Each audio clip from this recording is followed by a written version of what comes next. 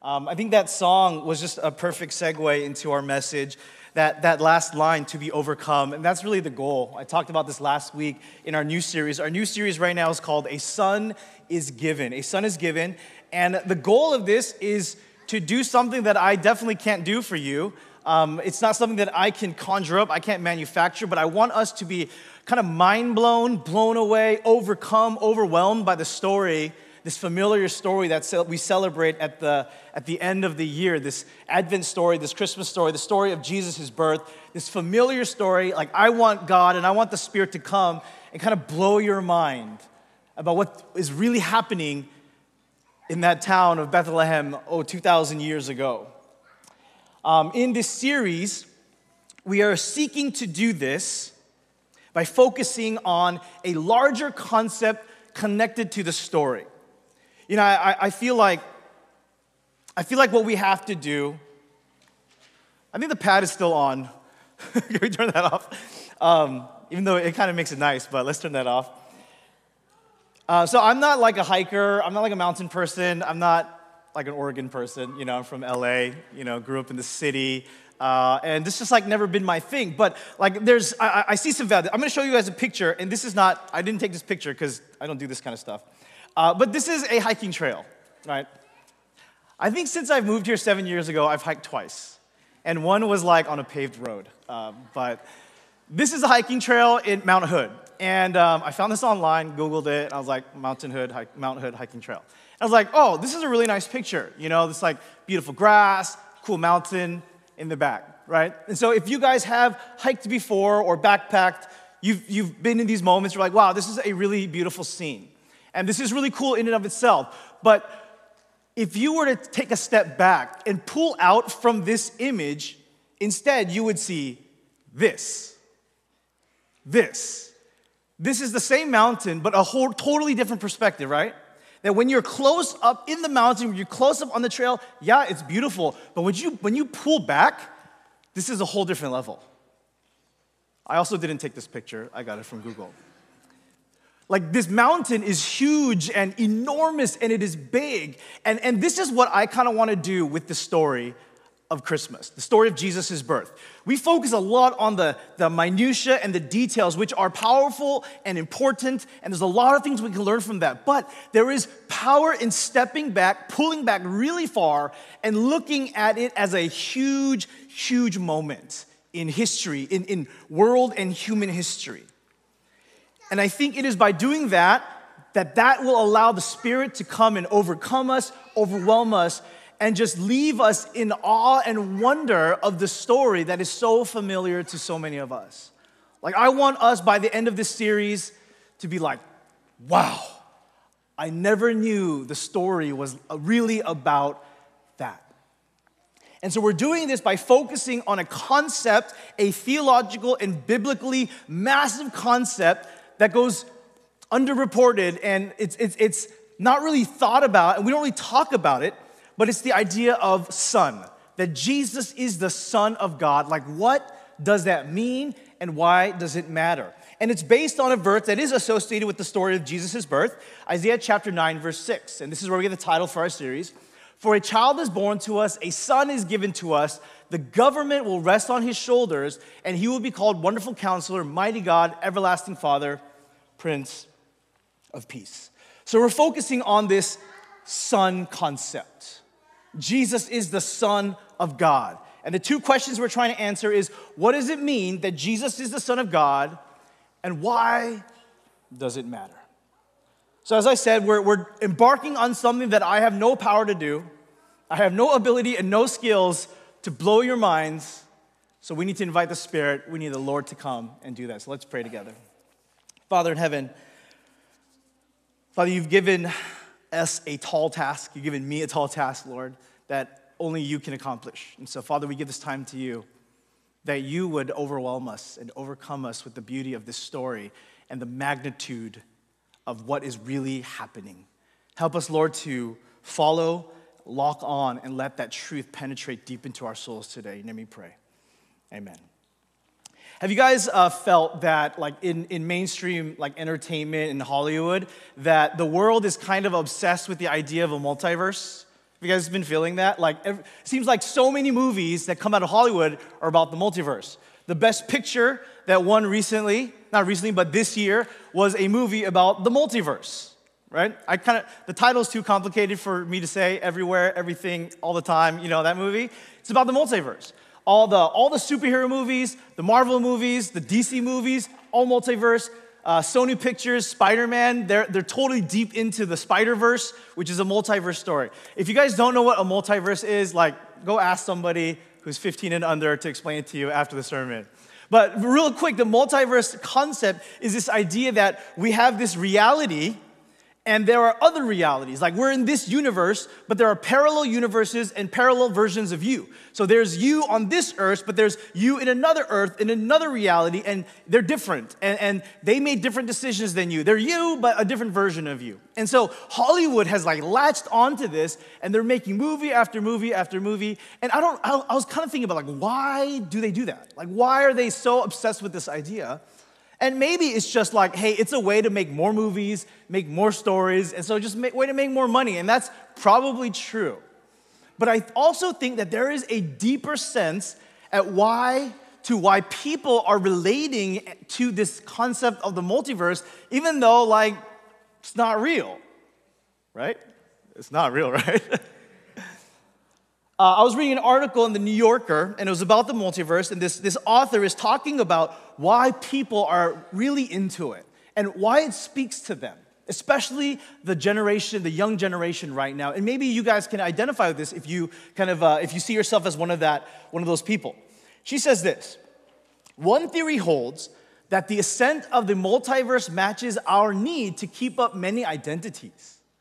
We may feel like different people as we slide from Instagram to Slack to family group chat. We code switch as we move between work and home and parent-teacher conferences. That right now, the way you live is you have multiple identities. You have multiple roles that you serve. And you're constantly going back and forth.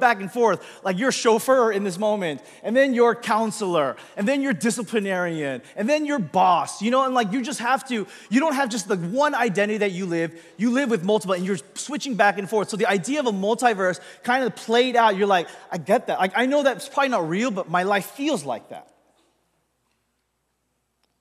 Another theory she has about why the idea of the multiverse is so appealing and relatable to people, and this is pretty unique and this is pretty special. She says, multiversal stories told well can reveal not only what might have been, but what could still be. In other words, this is the idea that people now, especially our younger generation, you look at the world and you're wow, it's pretty bad. And my life is kind of bad and I'm struggling right now. The idea of a multiverse is nice because my life is bad right now and things are not great around me, but maybe out there's some other version of me that's happy and having a good time. And maybe if they could do that, if that version of me can do that, then maybe I can do that. And that kind of touches to the deepest parts of our heart, the reality that maybe we're not very happy and I want to be, and if some other version of me can do it, then maybe I can do it. And I think it taps into what we're struggling with as kind of a people. Now, I'll be straight with you. Far as I know, the multiverse isn't real. There's no other versions of you, and I think you know that. But it's nice to think about that. Maybe it's comforting. And there is no, far as I know, biblical story or verses that speak to a multiverse. Unfortunately, some of you guys oh, is he going to give us a verse that in the Bible tells the multiverse is real? No. Far as I know, there's nothing like that in the Bible. So why am I talking about it? The reason I'm talking about it is because as we talk about the concept of the Son of God and what is really happening through the covenants that we talked about last week, which was the basis of our understanding for this, understanding the story of Scripture is the covenants, looking at it from a multiverse lens is kind of helpful.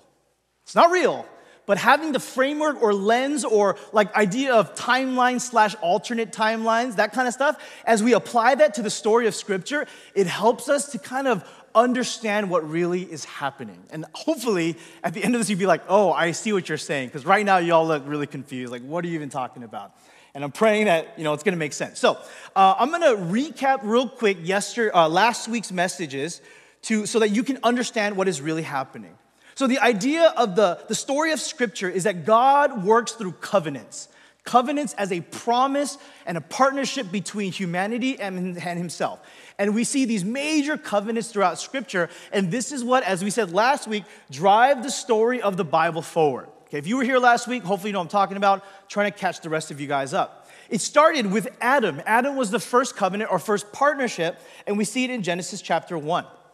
It says, God blessed them, and he said to them, be fruitful, increase in number, fill the earth and subdue it, rule over the fish in the sea and the birds in the sky, and over every living creature that moves on the ground. In other words, God says, I made this, it's all awesome, it's all wonderful, it's perfect. Now you guys, in partnership, can you take care of it and make sure it stays awesome, but also grow it so that more awesomeness and goodness comes from it. That was the first partnership. And so we see that in Genesis chapter 1. Now, what's important for us to understand in the idea of this series, the idea of son, is that in Luke chapter 3, we shared this last week, that the writer of Luke says that Adam was the son of God, okay? Not only Jesus was the son of God, we know that, but Adam was also called a son of God in Scripture. So here's what, I made a chart or like a graphic to help us kind of keep track of what's going on here. So the first covenant is between Adam and God. And it's simply this. This is kind of like the first reality, right? The first level one of the universe, okay? So there's Adam, he makes a covenant, and he sets us on a path, and this path, this life, or this reality I'm calling covenant life. Because it's characterized by a partnership that is whole and perfect, and it is good. So if Adam just keeps on that partnership, we're gonna be good, and we're gonna live this covenant life, and it's really wonderful. Now, the problem is that, as you know in Genesis chapter 3, Adam and Eve fall. They say, we don't want to do this partnership. We don't really like what you have set up for us, God. We want to do it our own way. We want to determine what's good and what's evil. We're going to do our own thing. And then so they sin, and sin enters into the world. And what that does, again, just for our understanding, what that does is it creates like a different timeline or a different universe. Not an actual different universe, right? But it's like he does that. So graphically, it would look like this. So that original line, let's get that on the screen. Yes, okay, so there's that original line, and then this is the new one. Let's put that back. This is the new one. So Adam sins, and so he creates a different kind of life. And I'm calling this one the broken life because it's characterized by a broken covenant. Okay. So there's this kind of new direction of humanity. And so what God does is, okay, in order to get everyone back on track, I'm gonna work through small groups in history. I'm gonna make partnerships or covenants with them. I'm gonna give them things that they have to commit to, and I promise these things. And if they do that, we're gonna fix it. So what happens is, going on to the next slide, this is what he does. He sets up these different covenants, and we talked about the 4 major covenants in Scripture. The Noah covenant, so it was the Adam covenant, the Noah covenant, the Abrahamic covenant, the Mosaic covenant, which I'm putting there as Israel, and the Davidic covenant. So these are major covenants that God set up through Israel's history in order to do something very, very specific. Now, this is where we get into the idea of sonship and why this is so confusing and why we don't really understand the beauty and the hugeness of this concept of son. Now, last week, I showed you how Jesus is called the only begotten son, right? John chapter 3, verse 16, one of the most famous verses in the Bible, Jesus is God's only begotten son. But then I showed you some interesting verses where other people in the Bible are called the firstborn or only begotten son. And other people are God's sons, apparently. So in these covenants, what we see in Hebrews chapter 11 is that Isaac, the son of Abraham, in that Abrahamic covenant, was called a son of the promise. So he is a son of the covenant. In Hebrews chapter 11, verse 17, it says, by faith, Abraham, when he was tested, offered up Isaac, and he who had received the promise was offering up his only begotten son. Only begotten son associated with the promise. All right, I want you to make that connection. Then when we enter into the Mosaic covenant, Moses leads the people out of Egypt, and this is what God says about Israel. It says, then you shall say to Pharaoh, thus says the Lord, Israel is my son, my firstborn. Then later on, into the next covenant, as he enters into the Davidic covenant, Israel becomes a nation, and they're like ruling, and then King David is in power, and this is what David says about himself. in Psalm chapter 2. I will surely tell of the decree of the Lord. He said to me, you are my son. God is saying this to David. You are my son. Today I have begotten you. That's odd. And then David says later in a different psalm, and this is something God is saying, and listen to these words. This is crazy. God's words to David about David. He says, I also shall make him my firstborn, the highest of the kings of the earth.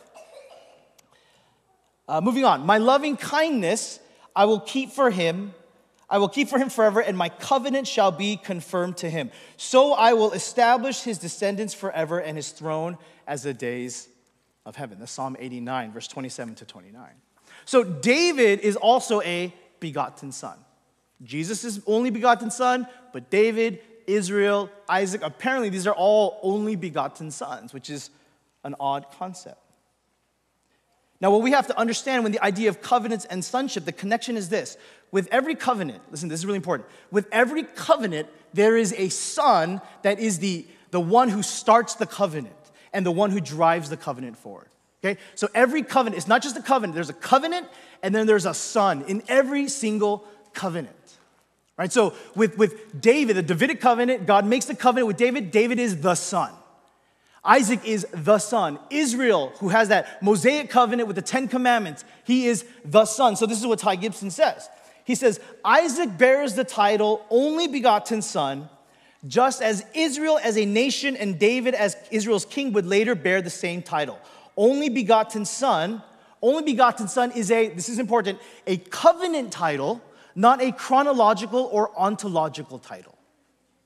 A lot of big words right there, right? But he says, only begotten son is a covenantal title, not a chronological or ontological title. So, in other words, the title of Son of God is not about where Jesus came from, it's about why he came. It's not about his origins, it's about his purpose. Every covenant that was set up has a son to drive the covenant forward. And as we look at the story of Israel and the sons there, they all try and they fail. And so essentially what's happening right now is that in this chart, there's the new timeline, right? There's the red timeline, the broken life. God sets up all these covenants. He gives each one a son, and their goal is to bring the people back up to the original plan, the original timeline, the original universe, to get them back to the covenant life. But each one of them fails. Every single covenant, every single son, they fail. And they cannot lead the people, they cannot lead humanity back into the covenant life. So I want to go back to that most famous verse, John chapter 3, verse 16. And I think it opens up the truth of this scripture. For God so loved the world that he gave his only begotten son, that whoever believes in him shall not perish but have eternal life. What does this mean now? It's not saying God so loved the world that he gave the only son that he, had, his only child, ontologically or where he came from. It says he gave his only begotten son. God gave the son that would drive the next covenant forward. That's what he's saying here. And I know we think of it as like God's actual literal son, like he gave birth to the son, but that's not really the case. Jesus is God's only begotten son is because he is the newest driver and newest son of God for the new and final covenant. Are you guys with me? Right, so this is a different perspective on why he came. It helps us to understand, in light of the cross, what this is really about. So this is what Ty gives. He kind of explains it well. He says this. He's talking about Jesus here. He is Adam as God meant Adam to be. He is Israel as God meant Israel to be. David as God meant David to be, and humanity as God meant humanity to be. Right? So he's like the sons, but better. He's like the sons of the previous covenants, but better. So where everyone fails, this is what Jesus does. Going back to our graphic here. The other ones tried to bring up the new timeline, the new universe, the new reality, and lift it back up through their faithfulness and their obedience, but they all fail. But then in that last covenant, the new covenant, Jesus comes and he is successfully able to combine the universes. He is successfully be able to take the skewed or the altered or the new timeline that is bad and broken and bring it back up and align it with the original timeline. So therefore, at the cross, what he does there, he makes a path that we can all now live in covenant life once again. So this is what Jesus was doing. Like, it's not just this like single moment of the cross. It is this huge picture of what God had done throughout history and what Jesus was really doing on the cross. Now, that's not the crazy part of this whole thing, guys. Like, that's crazy, right? Like, when I was reading it, I was like, but he's the only one whose covenant he is faithful to and is able to restore humanity back into where it was supposed to always be. But here's the crazy thing is, how did he do this? How was it that Jesus was able to do? Was it just the cross? Was it just that he lived a faithful life for 33 years and then he went up on a cross and died for us and therefore he restores everything? That's actually not what he did. What he did was far, far crazier. This is what Ty Gibson says again. And again, if you're kind of wondering why do I keep talking about Ty Gibson, all of this is from a book, right? A lot of this is from these concepts that he wrote about that just kind of impacted me. This is what he says. As the Son of God, this is crazy. As the Son of God, the life of Jesus was a complete and faithful reenactment of Israel's history. It would not be an exaggeration to say that this is the whole point of the Bible. So Jesus comes as the final Son for the final and new covenant, the one that's going to be faithful, the one's going to restore the timeline, but he can't just do that. But what he does is by his life and his ministry, he reenacts. He does all the things that Israel was supposed to do. In all the ways that Israel failed in their covenant, Jesus goes back and symbolically, spiritually, theologically, he fulfills what they had done in the past when they failed, but he succeeds in it. So let me just show you the parallels. And this like kind of blew my mind, right? I'm just going to talk about these parallels here, right? Joseph, Egypt, the baptism, the wilderness, the law, the 12, the kingdom of priests, and the name. All right, we're going to kind of go back. We're going to go down through each of these, and I want you to see how Jesus is like redoing their story. They failed. He's like, let me try over, do over. And I'm going to be faithful, and I'm going to succeed where you had failed. So in the story of the Old Testament, or in the story of the ancient Israelites, you have Joseph. Joseph is sent to Egypt. Joseph is a person, a young man with dreams. He dreams dreams, and then he goes to Egypt. Why? So he can save his family. Yeah? Is that correct? That's what Joseph did, right? Look at this in Matthew chapter 2, verse 13. Talking about another Joseph in the Jesus story. Now when they had gone, behold, an angel of the Lord appeared to Joseph in a what? A dream, and said, get up, take the child and his mother and flee to where? Egypt, and remain there until I tell you, for Herod is going to search for the child to destroy him. You know, maybe you remember this part of the story of Jesus' birth, that they had to flee to Egypt, which maybe seemed like a random detail, but why? Why did Jesus have to do this? Because he was fulfilling and succeeding where Israel had failed. So there's a Joseph in the ancient Israelite story. There's a Joseph, Jesus' father. They both had dreams. They both go to Egypt to save their family. Then Israel is enslaved in Egypt, and then God calls them out of Egypt, and they leave Egypt. And then we have this prophetic verse in Matthew chapter 2, verse 15 about the story. It says, he remained there until the death of Herod. Remained there to the death of Herod. This was to fulfill what had been, verse 15, where God is saying, it is prophetically a movement to bring my Son of God out of Egypt, just like Israel left Egypt. Okay, moving forward. After Jesus grows up and begins his ministry, he is baptized. And there's a story of him going to John the Baptist, and John baptizes him. Now, in the ancient Israelite story, the Israelites, they leave Egypt, and as they're moving towards the promised land, they go through the Red Sea. This is what the Apostle Paul says about that moment in 1 Corinthians chapter 10, verse 2. Can we get that on the screen? 1 Corinthians chapter 10, verse 2. I'll just read it for you guys. It says, and all were baptized into Moses in the cloud and in the sea. Israel was baptized. They went through a process of baptism as they went through the Red Sea. Jesus was also baptized. And I think this gave new meaning to what Jesus says to John the Baptist. When Jesus came to John the Baptist and he says, baptize me, John the Baptist, remember what he said? He says, no, bro, I'm John the Baptist. You're Jesus. You're the Lamb of God. I can't baptize you. But what did Jesus say?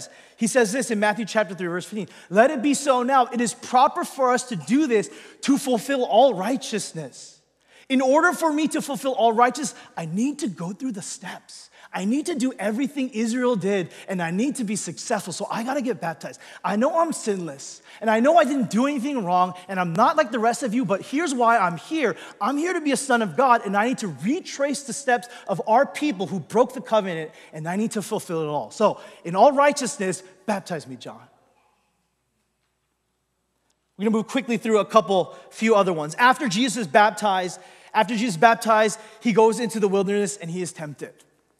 Israel, after they go through the Red Sea, they wander the wilderness for 40 years. Jesus is in the wilderness for 40 days. In the wilderness, Israel is tempted and they fail and they sin. Jesus in the wilderness for 40 days, he is tempted by Satan himself and he is successful and he does not sin. Moving on, the law, when the Israelites go to the mountain of Mount Sinai, Moses goes up the mountain and he gives them the 10 Commandments. And he restores and he brings up that Mosaic covenant and they kind of move forward from there. Jesus, in his first sermon, in the biggest sermon of his life, he goes up on a mountain.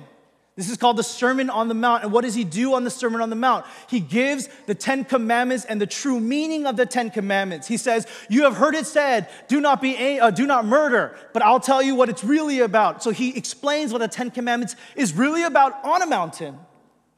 And then he even says this, during that sermon, he says, I've not come to abolish the law, but to fulfill the law.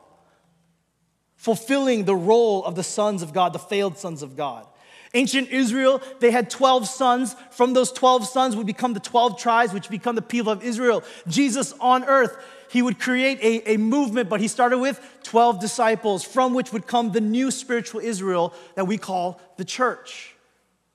When God talked about the people of his people, this is what he says. He says this in Exodus chapter 19, verse 6. You shall be to me a kingdom of priests and a holy nation. These are the words that you shall speak to the sons of Israel. You're a kingdom of priests and a holy nation. Look at what Peter says about the church. You are a chosen race, a royal priesthood. In other words, a kingdom of priests, a holy nation, a people for God's own possession, so that you may proclaim the excellencies of him who has called you out of the darkness into his marvelous light. Jesus is reenacting it all. And the last thing that I got to say about this is the most obvious that some of you guys probably don't know. And this is like, what? How did I not know this? The man, the leader who would lead Israel into the promised land, his name was Joshua, right? Moses' second hand. Oh, don't put it, you already put it on the screen, you already ruined it. Okay, that's all right. That's okay.